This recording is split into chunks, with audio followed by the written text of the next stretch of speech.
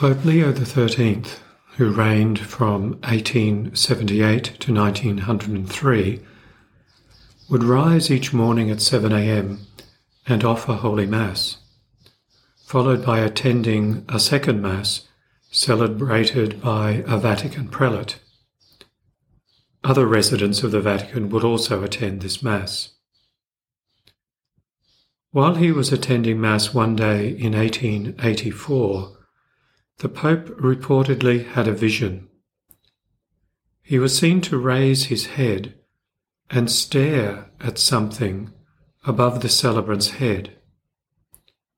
He was staring silently, without batting an eye. His expression was one of horror and awe. The colour and look of his face changed rapidly. Something unusual and grave was happening to him. Some accounts say that he collapsed and had no pulse and was considered dead. After some minutes he awoke, and then coming to his senses, he headed for his private office. He is reputed to have said, "What a horrible picture I was allowed to see." Although the Pope never wrote anything about this experience, word of mouth tells that he overheard a conversation between God and the devil, Satan. The conversation purported to be a request by Satan for the 75 to 100 years he needed in order to destroy the Catholic Church. God reportedly granted Satan's request. In the midst of the vision, with demons descending on Rome, the Pope saw St. Michael appear and cast Satan and his legions into the abyss of hell. In his private office, the Pope composed the prayer to St. Michael, and half an hour later he handed it to the secretary of the Congregation of Rites and told him to send it out to all the bishops of the world, and that it be said at the end of every Mass. Unfortunately, Pope Paul VI ended that order in 1964. As we come close to the end of the liturgical year, what is presented to us in sacred Scripture this Sunday is the last or general judgment of all mankind. Before that day, all human bodies will be resurrected from the dead, and the risen body of each person will be reunited with the soul. Christ, the Son of Man, will come in the clouds with great power and glory, and he will send his angels to gather his chosen from the four winds, from the ends of the world to the ends of heaven. This final and definitive judgment of humanity and the world will usher in the kingdom of God in all its fullness. The righteous will be glorified in a reunited body and soul, and they will reign forever with Christ. The whole universe will be renewed.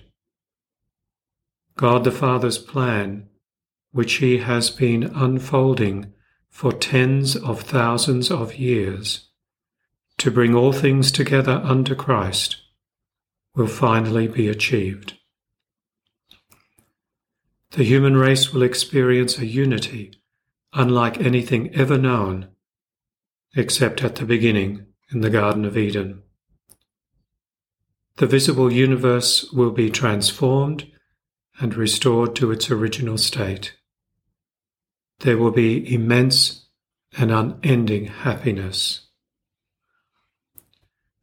But, as our Lord points out, and as does the first reading, this end of the world that brings such peace and joy and fulfillment does not come without a struggle, without warfare and battle. St. Michael, the Archangel, the defender of God's people, will lead the heavenly armies in a battle of cosmic proportions against the devil and his hellish armies. The earth and the heavens will reflect this. As our Lord said, the sun will be darkened, the moon will lose its brightness, and the stars will come falling from heaven, and the powers in heaven will be shaken. And then he himself will come. We do not know when all of this will happen. When this world will end is hidden from us, and for that we are grateful. The Father is merciful to us. While we have to be alert and judge the signs of the times, he wants us also to trust in his wise and eternal plan.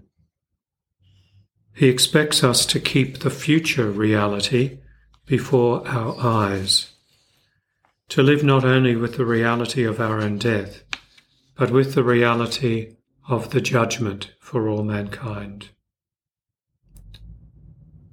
One way that we do this is not to trivialize the daily warfare with sin. In every faithful Christian life, the epic battle of the cosmos will play out, the same but on a smaller scale.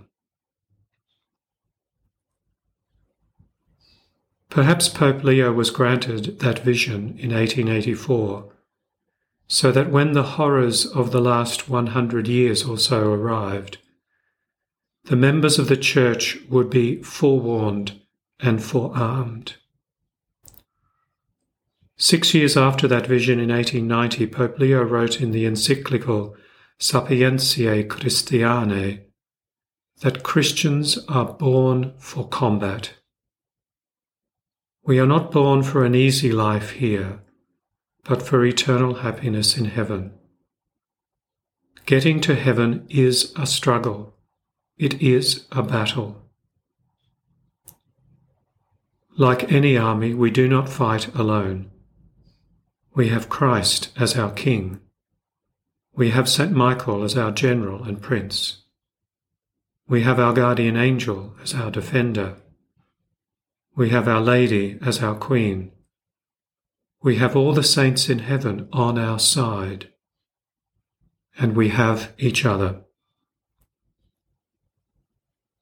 Let us enlist the heavenly help by praying daily the prayer to St. Michael and the prayer to our guardian angel. Let us pray to our patron saints and those with whom we have some affinity. None of us knows if we will live to see the final battle, but we can be certain that there is a constant dress rehearsal for it each day in our own life. Some would say the events surrounding the pandemic have also been moving in the direction of the final battle. But what we are certain of is that the battle between good and evil, God and Satan, has been going on since the temptation in Eden. Equally, though, we also know the outcome. Christ is victorious and will be victorious in that great cosmic event that leads to the last judgment. May Christ, our King, reign in glory. Laudetur Jesus Christus.